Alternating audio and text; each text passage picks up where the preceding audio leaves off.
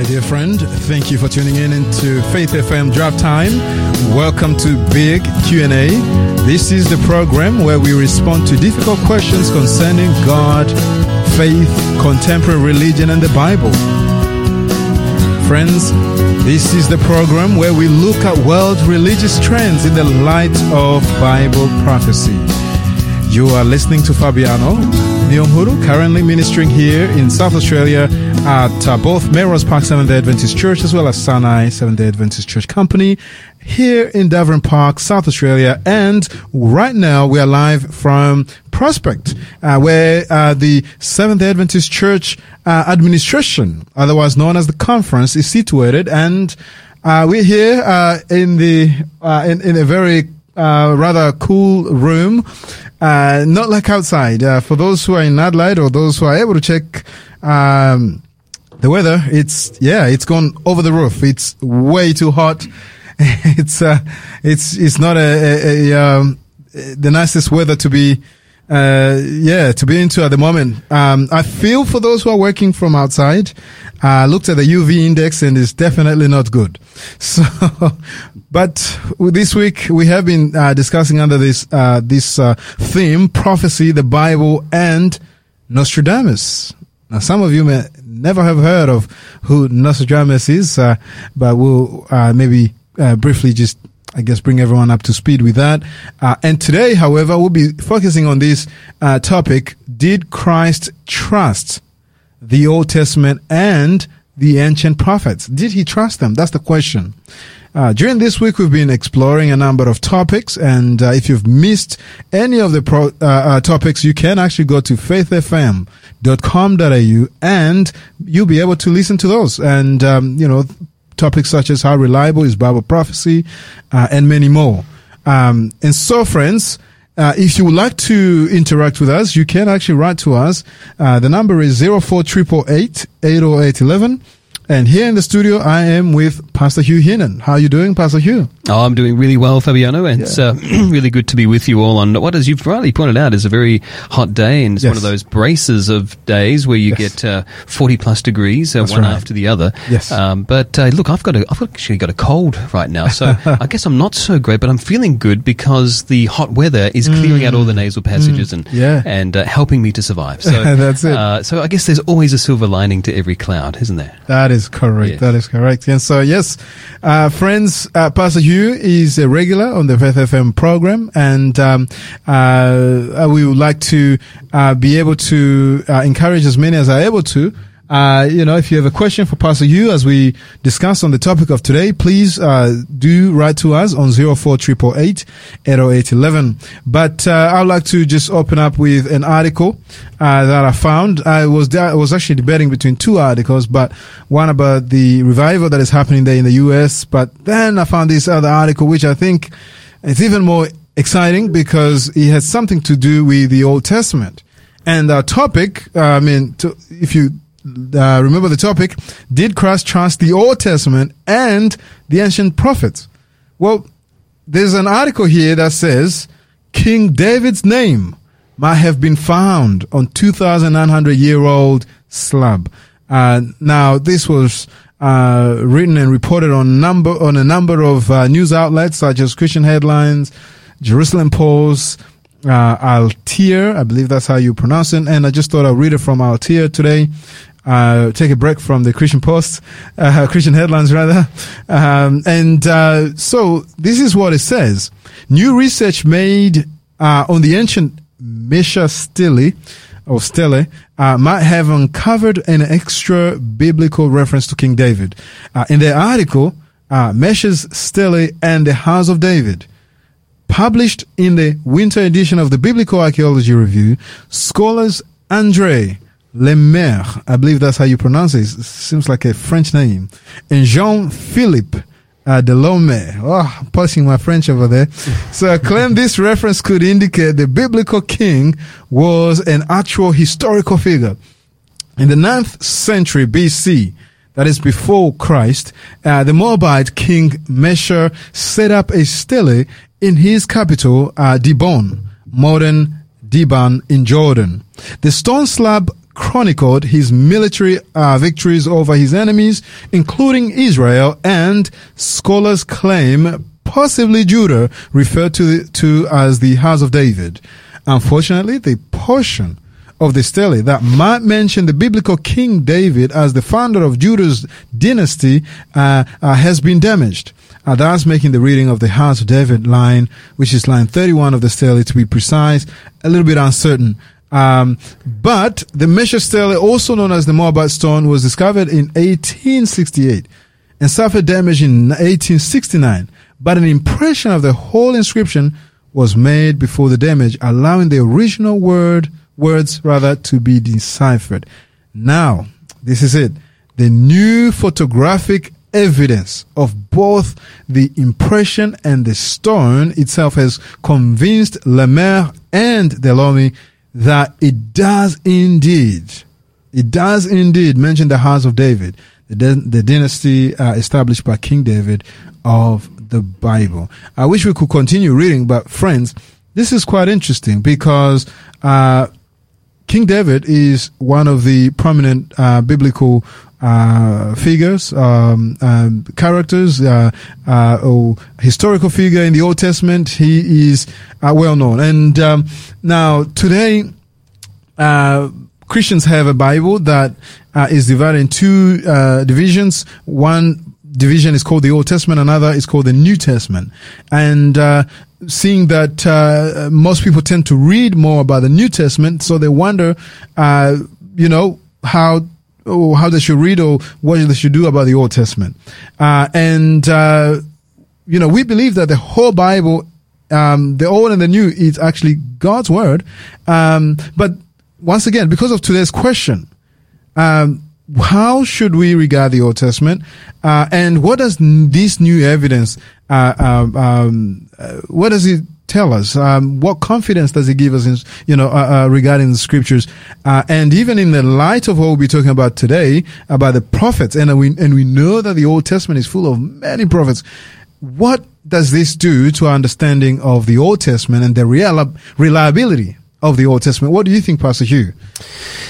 Yeah, I think that it's true to say that archaeology, as well as primary and secondary historical sources, have always played a very important part when it comes to ascertaining what's happened in history. What's happened heretofore? Because who are we to know? We live in a bubble within time, yes. And we need these solid evidences. And it's wonderful to think that despite all the many civilizations that have existed there in the Middle East, and many layers, one on top of the other, that despite all of that, almost like looking for a needle in a haystack sometimes, that there has turned out to be a plethora of evidences for Scripture and for what the Bible has recorded for us. In fact, the Bible has recorded things for us that have come down to us today that if it weren't for the Bible would have been lost to our understanding, and we wouldn't have had the understanding that we do have of antiquity as a result. So that's really important to note. Yes. And then, of course, when archaeology comes along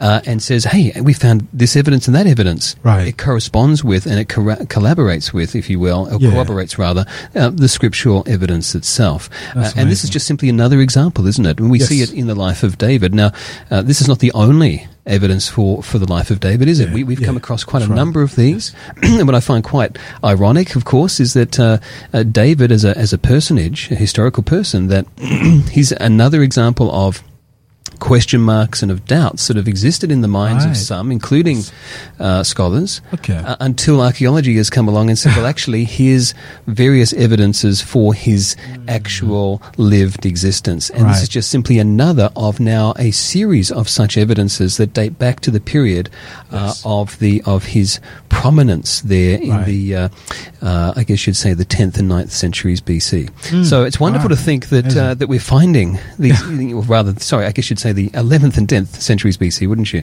But it's phenomenal to think that we are now unearthing these discoveries by secular historians evidencing the biblical text. That's right. That's quite amazing. And today we'll be discussing under a topic that leads us back to the Old Testament once again. And there's been a number of solid evidences, as Pastor Hugh has pointed out. that gives us confidence in the scripture as a whole, including the Old Testament, and that is good to know. But then we're asking the question today: did Christ trust the Old Testament and the ancient prophets? Now, I believe, I guess, from what we've shared thus far, you get an understanding that we do. But the question still remains: did Christ trust the Old Testament and the ancient prophets? You see, what Jesus believes in, what Jesus instructs us to do, everything that Jesus did or said is something that, as a Christian, I believe in 100%. It's something, and whatever he did, it's something that I seek to imitate. And so this is a very important question for every Christian out there, because we are named after Christ. Yes. So we need to do and follow, in his example. Yes. So the question therefore is a very important question. Did Christ trust the Old Testament and the ancient prophets? But before we could go any further, then we need to pray. We need to ask God for help, to give us clarity, understanding, and and the Holy Spirit to impress our minds with truth, because we believe that it is the truth which will set us free. So I'll ask Pastor Hugh, if you do not mind, opening up with prayer, inviting the Holy Spirit to lead us. Thanks, Fabiano. Let's pray. Father, I just want to thank you so much for the person of Jesus, the most impressive, the most compassionate, the most prophesied, and the most significant figure in human history. Someone that we still find inspiration from all these many years later. And yes, for many of our listeners, the person whose name we still carry as Christians or Christians, if you will. And so, Father, we just want to thank you for the person of Jesus. We want to thank you also for those who have been heroes of the faith before Christ, that pointed the way towards Christ and prophesied of his coming. And yes, we spoke of David before. And so we thank you for the evidences that have been found, such as, Lord, the Mesha Stele, but also, Father, others such as the Taldan Stele and many others that point to the person of David, his legacy through history, but ultimately the fulfillment many centuries and generations later of the prophecies that he gave regarding Jesus, that were fulfilled in him, and that which give us hope for today. So thank you, Father, that we are not just people who live for the moment, who live for today, but who find purpose in the past and who find hope in the future. So, Father, thank you for hearing our prayer. Please lead us, we ask, in this time in your word, and may it, Father, enlighten our mind and change our lives, we ask in Jesus' name. Amen. Amen, amen. Dear listener, I have a giveaway to give today, and for those who are listening, those who are keen, please do stay with us. We will let you know how to get this free offer, but we would like you to stay with us. We encourage you to send your prayer requests, or even let us know where you're listening from, using the same number, 0488880811. And please do interact with us. Raise some questions. Let's wrestle with some questions together. And once again, it's always comforting and good to know that there is someone on the other end of the line and listening. And so thank you for tuning in. And for the next 40 something minutes, we hope that we can study from scripture together. But let us just start up with a song as we prepare ourselves. So please do stay with us. Here's a song by Keith Kristen Getty, Speak, O Lord. We'll have that one first, and then we'll come back to our program. So please do stay with us, and then we'll be right back.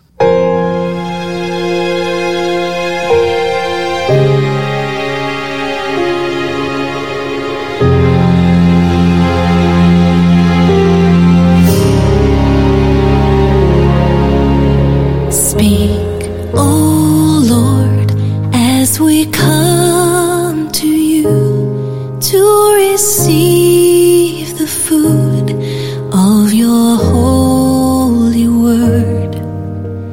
Take your truth planted deep in us, shape and fashion us in your likeness, that the light of Christ might be seen today in our acts of love and the deeds of faith.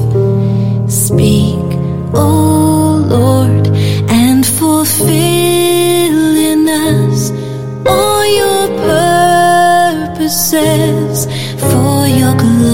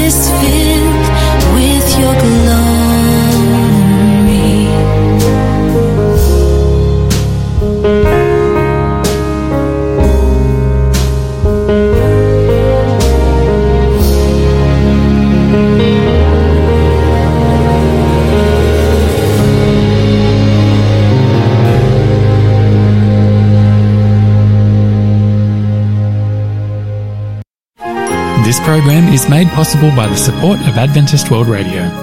Welcome back. You are listening to Faith FM Draft Time, big Q&A with Fabiano in the studio, as well as Pastor Hugh Heenan, who will be leading us and guiding us in our study for today.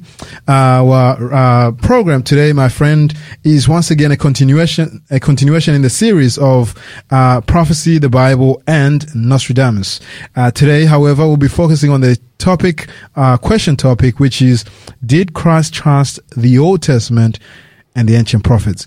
But I understand that there might be people tuning in for the first time and they probably, have missed some of the other presentations. And I would just like to maybe start by asking Pastor Hugh, this word prophecy and the fulfillment of prophecy, and Nostradamus, and maybe other interesting figures which many people have heard about when they think about prophecy, like the one that many people tend to think about, for example, when they think about the fulfillment of Daniel, the chapter that speaks about the abomination of desolation.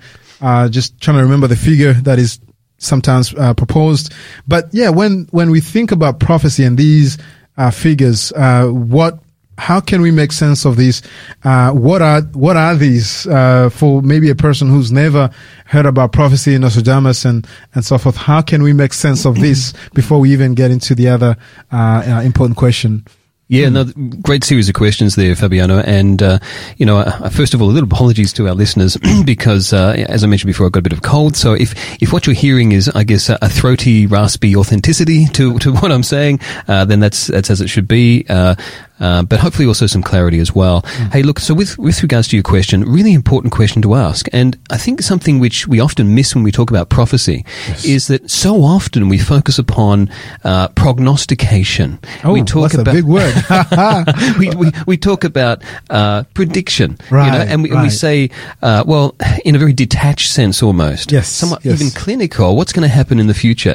And as a pursuit, that's of interest, but it can also be somewhat hollow. And I think what's really more important is what the Bible refers to when it talks about prophecy. Because the Bible talks about prophecy, yes, secondarily, as what I've described, as being something predictive, something, what's going to happen in the future or things after this. But primarily it's about encouraging, strengthening, and comforting those who are reading or hearing these prophecies right here and now in the present. And so often... So in other words, sorry to interrupt. So in other words, prophecy or prophetic writings aren't necessarily just writings for people who will live in the future, but it's a message also for, well, first and foremost for people living today. Is that what you're saying? Yes, that's right. But not in just some sort of somewhat detached or academic sense, but in a very personal and deeply comforting and reassuring way, not just to think, oh, well, this is what's going to happen to my future descendants, but this is what is of comfort to me even now today. Now, that's the thing that makes the Bible so different. It's not just simply someone coming along and saying, well,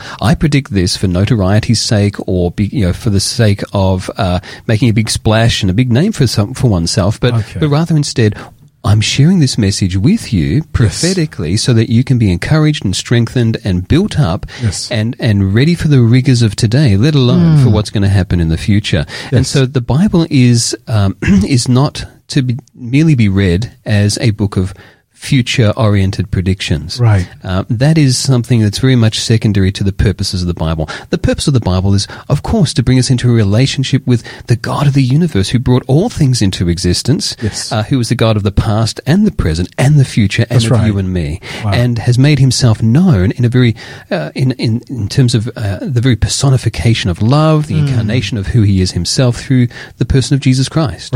And so it's all about leading us into a relationship with someone who loves us so deeply and to the uttermost. So with that backdrop, I think it's really important for us to consider when this topic came up and we were asked to talk on this topic of the Bible and prophecy and Nostradamus. I found that quite intriguing. So I'm glad that it's been married together with today's topic of Jesus and did he trust the Old Testament or the Tanakh, the Hebrew Bible of his day, and the prophets of old. I think that's a really important connection to marry those two things together. Because look, when I was younger, I had a great interest in prophecy.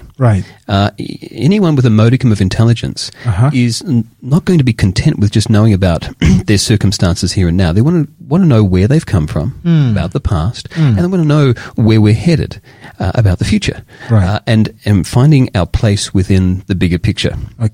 And that was certainly true for my exploration as a early teen, mid-teens, adolescent. And my mother knew this. She wasn't a believer. She wasn't a what you'd call a Christian at the time. But she bought me the complete works of Nostradamus. And so to this day, I have, the complete works of Nostradamus, and I delved quite deeply into them at the time and for some while after. And what I found really interesting about his works were clearly this is someone coming from a Jewish background whose father converted to Catholicism, the generation before him, and was subject to the Inquisition. And so he made some of what he had to say a little bit unclear, shall we say. But his methods were fascinating. Mostly for how opaque and vague and ambiguous they were. His quatrains or his poems or verses of 4 lines each at a time, and he wrote nearly 1,000 of these, they are notorious for being hard to unpack and to fully understand. In fact, how they could be applicable to almost anything.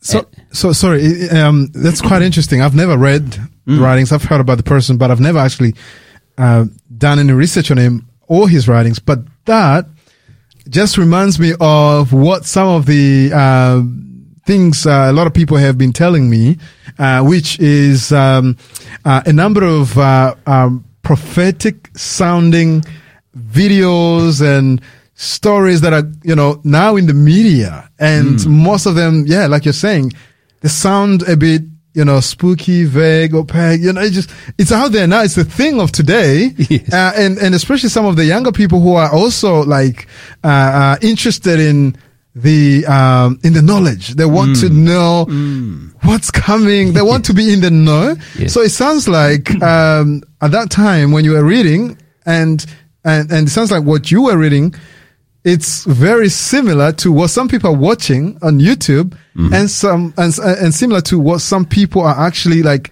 plugged into, and they're really into these things. That's quite interesting. It is, and it's totally understandable, isn't it, to think that people want to know what's going on and try to make sense of the world around them. And people will turn to all sorts of manner of sources. And if they think that someone with any kind of authority or prestige or some notable person is referring to Nostradamus or Michel de Nostradam, then they're going to say, well, maybe he's worthwhile looking into. Now, I hasten to add that we probably don't have time to look at that today, because that has been looked at earlier this week. And for our listeners' sake, if you go back and you look on Faith FM on the website, you will come across where either now already or in the days to come, sorry again for my cold. That's all right. That there are whole topics on this in this week's expose. So on Drive Time Big Q&A, we've covered things like, should I trust Nostradamus? And so a lot of what we could say about this is already covered there. But what I will say to our listeners on a personal note is that when I was looking at Nostradamus, I was also simultaneously looking at the Bible. Right.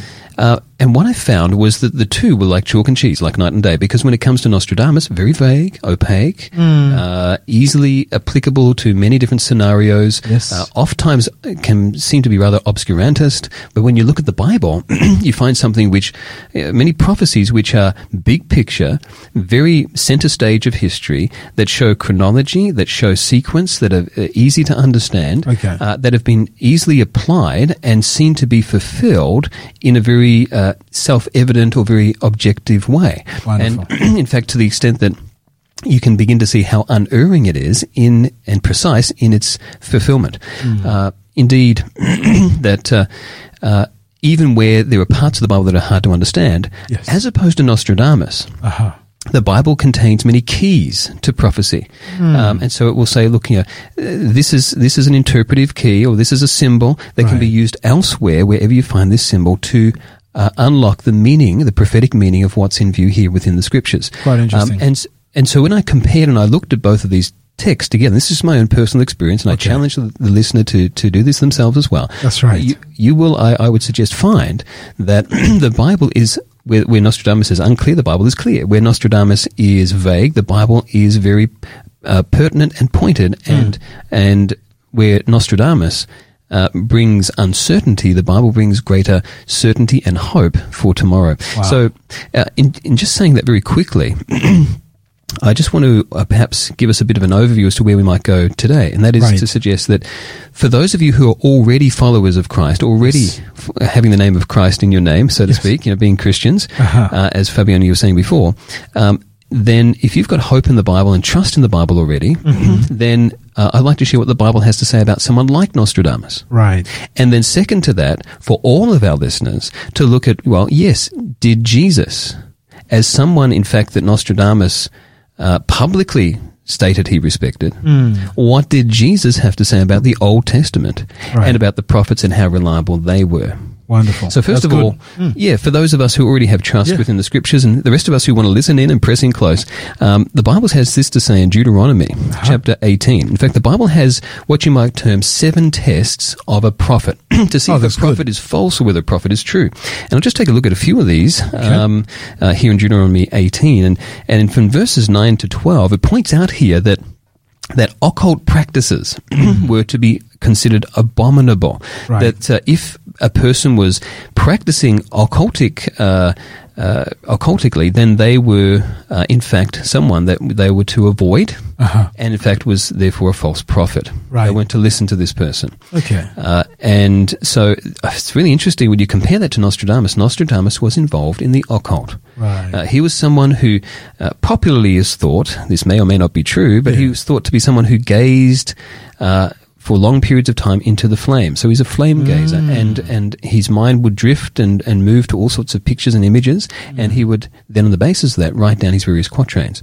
Now, this was not the only method that we understand he may have used, but certainly he was very much involved with the occult, irrespective of which method he is reputed to have used or not. Further on down in the text there in Deuteronomy 18, sorry again for the voice, but here in Deuteronomy 18, it points out that in verse 20, or rather verse 19, I myself, says the Lord, will call to account anyone who does not listen to my words, that the prophet speaks in my name. But a prophet who presumes to speak in my name, anything I have not commanded, or a prophet who speaks in the name of other gods, is to be put to death. And this is really instructive for us, because if you've already gained trust in the Bible as a document which is unerring and precise and clear in its prophetic fulfillments, then you'll understand that this is a very important test. Wonderful. If a prophet presumes to speak in God's name, anything that God has not commanded, then, or in the name of other gods, then this is a false prophet. This is not truly a prophet of God. But what the underlying premise of this is that he must speak in the name of God to be a true prophet. Right. Nostradamus did not speak in the name of God when he prophesied. He didn't speak in the name of Christ when he prophesied. He spoke in his own name. Okay. So this is another indication, biblically speaking, for those who are followers of Christ. Okay, this is another test that Nostradamus doesn't pass. That he was therefore a false prophet. Right. Now, and then also, if what a prophet proclaims, verse 22, in the name of the Lord does not take place or come true, that is a message that the Lord has not spoken. Wonderful. Now, as I was saying before, Nostradamus with his quatrains, it's very difficult to say with any great confidence or certainty as to how to apply them. Now, there would be those who would dispute that, who've come to conclusions of their own. Right. But most people would agree that it's difficult to have consensus around what he is even referring to in terms of history that was yet to happen. In other words, what's going to happen in the future. Okay. And so it's very much a matter of very highly subjective, personalized interpretation that is often determined by the circumstances an individual is living in as to how they would apply Nostradamus' prophecy. So they can be applied in a very disparate series of ways. But when it comes to the Bible interprets itself. The Bible makes clear what it's speaking about. Oh, that's good. And it talks in big picture and in an unmistakable way. So I think it's really important for us to consider this fact first, or these series of facts first, before we move on to something of greater interest to all of us as listeners, and that is, well, what does Jesus then say? Right. He obviously doesn't refer to Nostradamus or any other source, or any other source from before his time directly as such, but he refers time and time again to the Bible, to the Bible of his time, the Old Testament. Oh, that's wonderful. We'll take a look at that in a few moments. Yeah, and that's good to hear. Thank you, Pastor Hugh, for really helping us to understand the differences between, Nostradamus and his writings and the Bible. A big difference, and based on the text which you have just read out to us, really, I pray and hope that we can all put confidence in the Bible, and the Bible provides that clarity, and it's trustworthy and so forth. And so, praise God. At least now, with those who are listening, we understand a bit about Nostradamus. But I know that there are those who, maybe like Pastor Hugh, who have read these writings, or even maybe other people's writings, and they've pondered on the question of prophecy and the reliability of the Bible. But from what we have just looked at, obviously, we've only scratched the surface. If you go back to the previous presentations in this theme, you will be able to gain more understanding and be able, by God's grace, to trust more in the Bible and the prophecies of the Bible and so forth. So I guess we are moving on now, and we are launching now into that space where we look at the Old Testament and whether Christ trusted the Old Testament, because this is now very important even for Christians today, because sometimes questions like, should we trust or still follow the teachings of the Old Testament pop up. And so it is important, therefore, that we look at whether Jesus himself trusted the Old Testament. Yeah, so maybe, Pastor Hugh, you can share with us, therefore, text from scriptures that give us that understanding, that clarity as to whether Jesus trusted in the Bible. And for those who are also listening online, please feel free, comment, share your thoughts, and let's have it, a virtual and reality kind of a discussion, if that makes sense, like here in the studio, as well as those who are on the listening wherever they are listening from, so we can have that kind of a hybrid discussion as well. Yeah, so take it away, Pastor Hugh. Yeah, so Fabiano, I think it's really important for us again to note that that Nostradamus escaped, I guess you could say, much of the Inquisition, right, because he referred to himself as a follower of Christ, and he respected Christ, right, and thus avoided the wrath of the Inquisition, I guess you could say. Now, right. But what did Jesus himself? What was Jesus's practice? Right. Yes. Now, when it comes to Jesus, he had so many sources he could have turned towards, and there are various allusions or various, I guess, illustrative stories that Jesus told that drew upon the ideas that were present in his time and before his time. Yes. But time and again, consistently and directly, he would quote from the Bible. From the Old Testament, as we would call it, but the Bible of his time.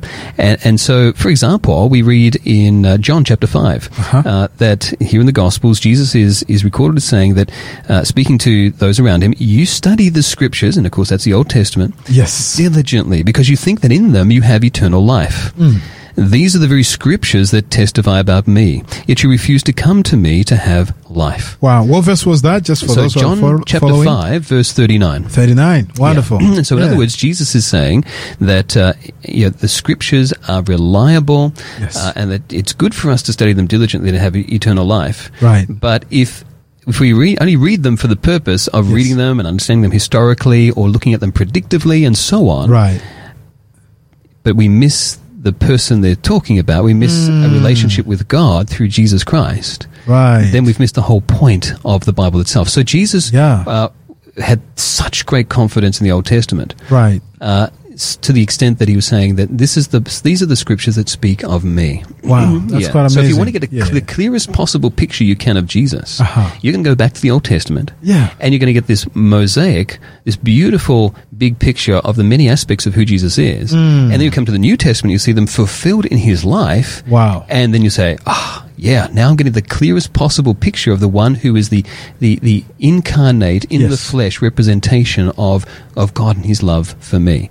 That gives me purpose for today and hope for tomorrow. So there's no better place to go than the Old Testament, and then to see it fulfilled in the New Testament, and to see that all Scripture, as Paul says to Timothy, all Scripture, 1 Timothy chapter 3, verse 16. That's right. That all Scripture is God-breathed, and is useful and instructive for reproof and for correction and so on. So it's really important for us to understand that the Old Testament is so very, very important to Jesus. It's reliable. That's right. And dependable.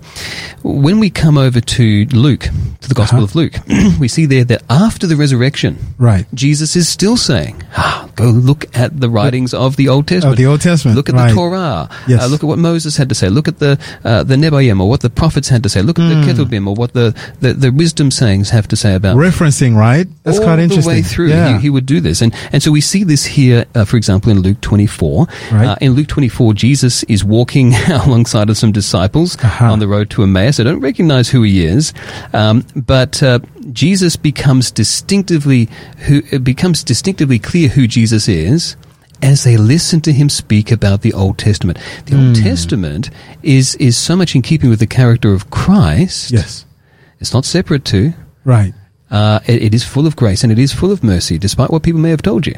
It is in keeping so much with the character of Christ, so interwoven with who he is, that it's as they listen to him more and more on that road to Emmaus that it becomes clear in their mind, this is actually Jesus. And so by the time he breaks bread, it's you, and then he was gone. So, but Jesus had this to say. He says to them in Luke 24, he says that verse 26, he says, "Did not the Messiah have to suffer these things, that they had been talking to him about, Right. and then enter his glory. And beginning with Moses and all the prophets, he explained to them what was said in all the scriptures concerning himself.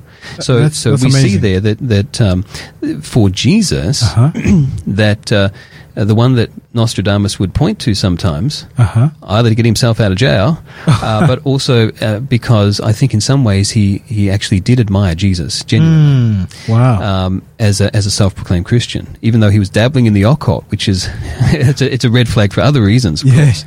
course. False prophet, sure, but someone who admired Jesus, and what we see there is that Jesus, he puts his confidence in the Bible and the Bible alone, time and time again. And we'll take a look at many of the examples, or just some of them in the time we have available, of where Jesus did exactly that. That's right. I see here a friend of ours, actually a friend of mine as well, has written, and he says, if I could summarize what he's saying, I only believe in the Bible as a book, is the book that speaks the truth. Amen. We can say amen to that. That's Darren. Thank you for confirming that. And we believe in the Bible as well. That's right. And Thank you, Pastor Darren. Hugh. It's quite interesting how there in verse 26 you say that Jesus actually speaking to them said, "Hey, wasn't a Messiah supposed to?" It's interesting because the word Messiah, they well understood. They were waiting for the Messiah. The prophets of old had talked about the Messiah. The scriptures which they had, which we quote today, the Old Testament, but that was their scripture. Spoke about. So he's taking them back into the text and into the writings of the prophets and saying, "Hey, even that which you believe is actually it actually had been fulfilled in your very eyes." How can you not see it? It's quite interesting. But then I'm thinking, Pastor Hugh, there might be a person listening there and wondered, so why are you calling this the Old Testament? Just something that I thought I'd just throw in there, because you never know who's listening. What's this business of the old? Was it really old? Well, it's certainly old for us, isn't it? It's in terms of its venerability and its reliability. Okay. It is time proven and tested. Okay. And it's old in that sense. Right. But it's also old in the sense that it comes before Jesus, before his incarnation, that is, of course. Right. Because, of course, we understand from what all the Scripture has to point out, and when it's taken in its totality, that Jesus was God in human flesh, Emmanuel, God with us. Yes. That's how close God wants to be with each one of us. Amen. And he kept the Old Testament close to him, because these were they that spoke of him. The Old Testament was forever looking forward to the day that Messiah, Mashiach, or the Anointed One, Jesus himself, would come and fulfill all the many prophecies concerning him. Yes. And thus, through him, we would have hope and certainty and security for the future. Wonderful. That the New Testament also talks about as it relates to his life and the time to come ahead. But both Old and New Testament in the sense that it's from the time of Christ onwards, that both of those testaments are actually like one great big testament. It's, the whole Bible, all Scripture, says the Apostle Paul, is God breathed. It's inspired of God. Amen. And is useful for every aspect of the Christian's life. And so it's important for us to take all the Scripture into account and understand that it helps us in our relationship with Jesus, draw closer to him, and be ready for that beautiful tomorrow he has in mind for each one of us. Amen. And we're about to go on a break, Pastor Hugh, and you've shared with us some solid stuff and have clarified a number of things, as well as have helped us to see that Jesus trusted in the Old Testament, the scriptures of his time, and that's amazing to see. So let's come to a short break, and we'll be back on the topic. For those who are listening, friends, we do have a wonderful giveaway, but I will let you know how to get this free giveaway shortly. So please stay with us. Thank you for those who have written to us. We are so thankful. Keith, Darren, and many others. We are hoping that you can write to us, ask a question, prayer request. Just let us know that you're listening. Hey, that will put a smile onto our face. So we're thankful. Once again, the number is 0488880811. So let's come to a song by Forbes and Family. Which way will you choose? And then after that, we will let you know how to get this free giveaway. But first of all, let me share something amazing. Looking for an easy way to share a program with a friend? Tell them about the free Faith FM app, where they can easily listen to hundreds of programs and podcasts. That's right. Please do share that Faith FM app. Let your friends know that there is actually a Faith FM website as well that they can actually browse. Let them know that, hey, if they're struggling to get the station to work properly with their car because of frequencies and so forth, that they can actually listen to us live on the Faith FM app. So here's the song once again by Forbes and Family. Which way will you choose? Please, friends, listen to this and listen to the message. Enjoy.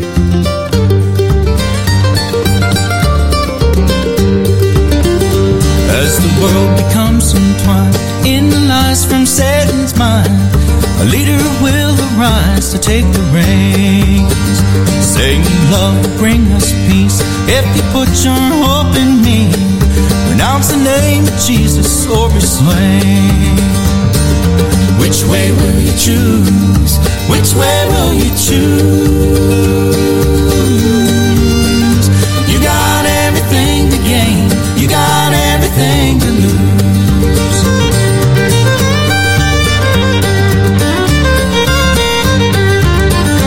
As the masses take his mark, believe a lie to chill their hearts, they'll know the time has come, the seal of faith. Those who cling to the cross will refuse and pay the cost, as God redeems his own from the sea of hate. Which way will you choose? Which way will you choose? You got everything to gain, you got everything to lose.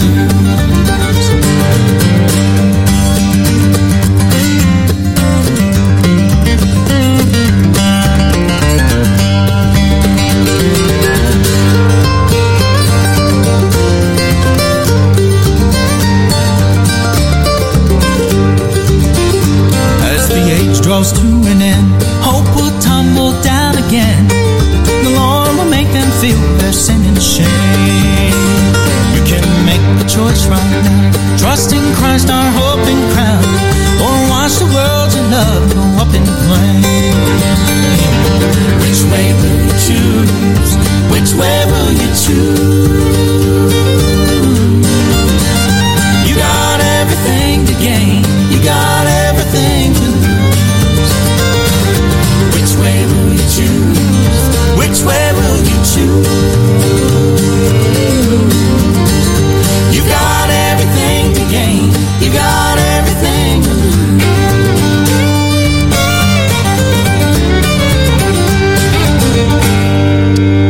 Hey, which way will you choose, my friend?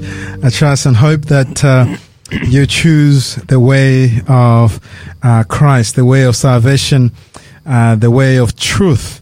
And once again, I did trust that I did promise, rather, I should say, that I will let you know the free giveaway for this week. It's a wonderful book titled 4 Winds of Revelation, written by Kenneth Cox, a book which I believe it's a must-have. It says here, more than 2,000 years ago, the Bible predicted that all this would happen. And what is that? That obviously there'll be floods, fires, wars and rumors of wars, and many of which we are witnessing today. If the Bible was right about this, then what did it say would happen next? That's the question. What would happen next? This book, my friend, the 4 Winds of Revelation, it's a must read. So if you would like to get today's offer, all you need to do is text the code word SA104 to 04888 80811. Then the Faith FM giveaway bot will reply asking for your details so we can actually send that to you. If you're in South Australia, please include also after that your postcode so we can actually just drop by and drop that off shortly. Once again, the code word which you need is SA104.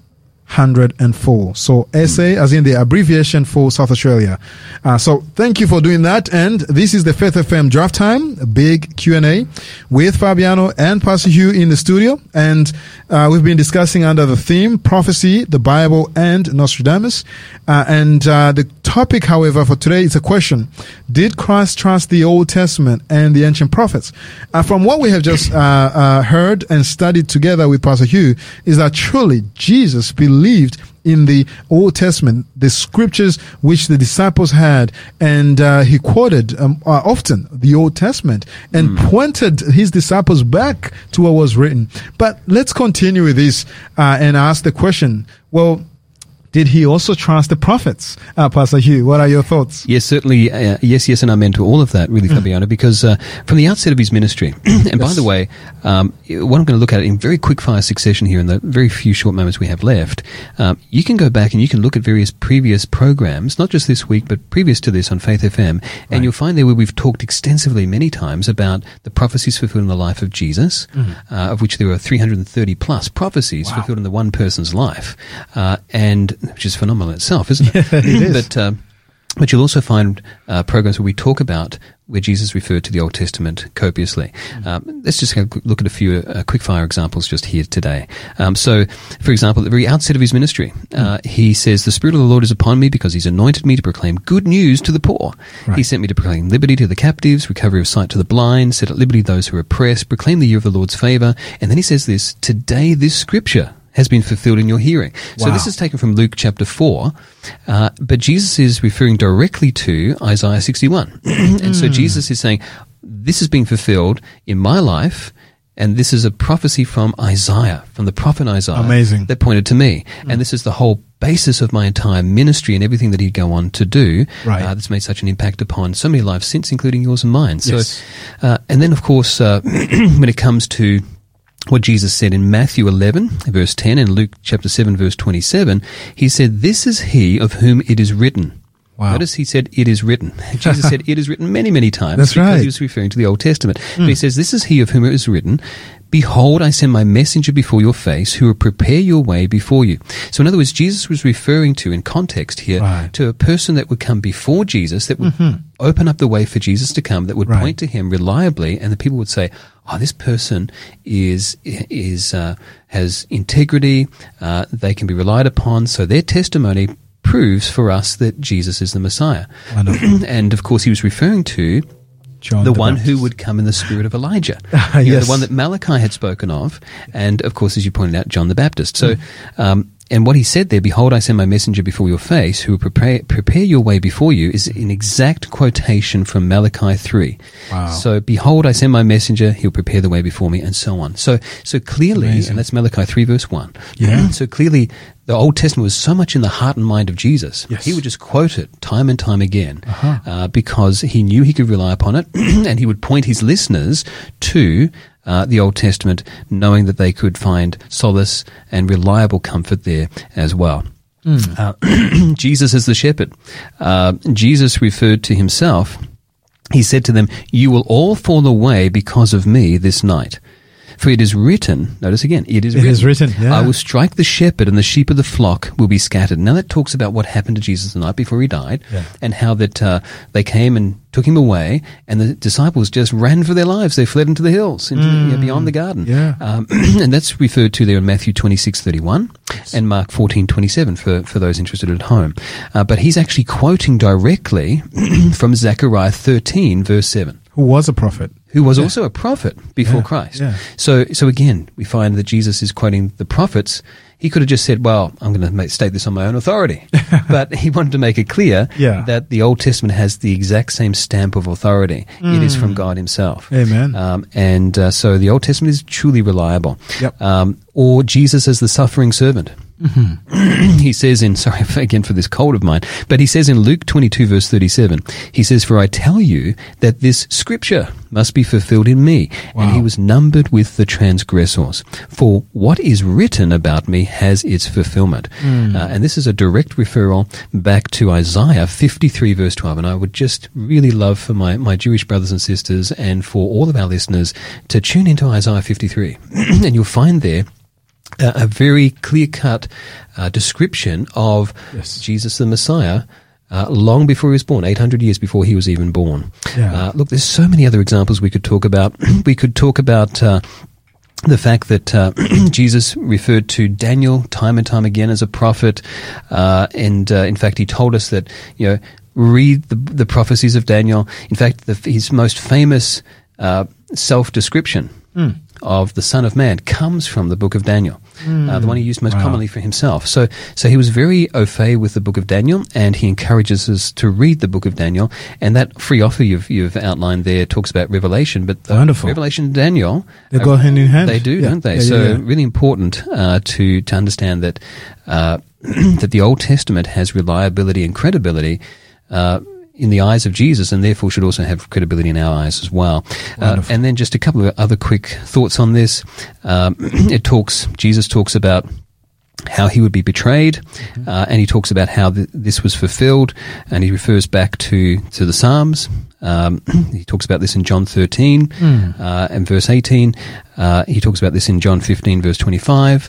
And he's actually quoting or referring back to scriptures of how he would be betrayed, written 1,000 years before he was born, in Psalm 35:19 and in Psalm 69:4. And then finally, one last one, just a bonus, is that the crucifixion psalm, how Jesus would die upon the cross. Wow. Even before crucifixion was even known of as a form of execution. Wow. Because it hadn't been invented by the Romans yet. Yes. And yet David, we mentioned him at the start of our program, right? Oh, yes. David wrote as if he was almost there. Of how Jesus would die 1,000 years later. So when Jesus cried out from the cross, Eloi, Eloi, lama sabachthani, my God, why have you forsaken me? Certainly it felt that way. He was forsaken that we might be forgiven. Isn't that good news for us? That's right. He was actually quoting directly from Psalm 22, the crucifixion psalm. So much we could talk about there, but at the end of the day, the Old Testament is reliable, it's credible. Jesus didn't turn to any other source. He didn't turn to the Nostradamuses of his day. Yes. He turned to the Old Testament, and so should we. Amen. Friend, thank you so much for tuning in. I hope you can tune in tomorrow when Nick and Tracy will also be speaking about how we can understand Bible symbolism. And let us pray together. Father, we pray that all of us can choose Jesus and the way of salvation, can trust in the Bible in its entirety, trust in the prophets, trust in the writings of those whom God has used to communicate his message to us. Lead us and guide us, we pray. In Jesus' name, amen and amen. Amen.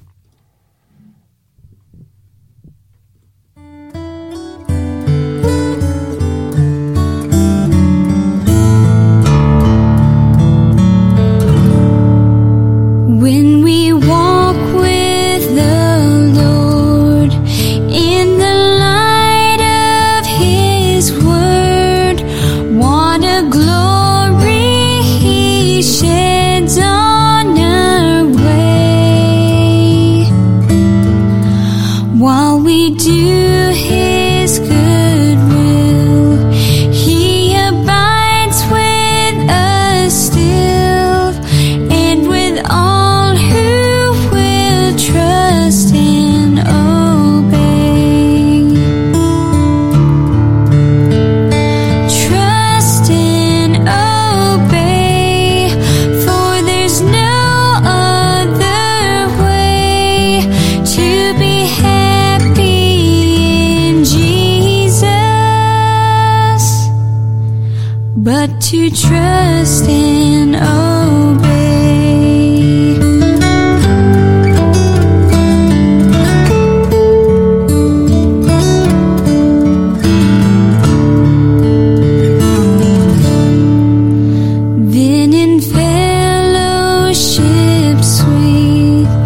Way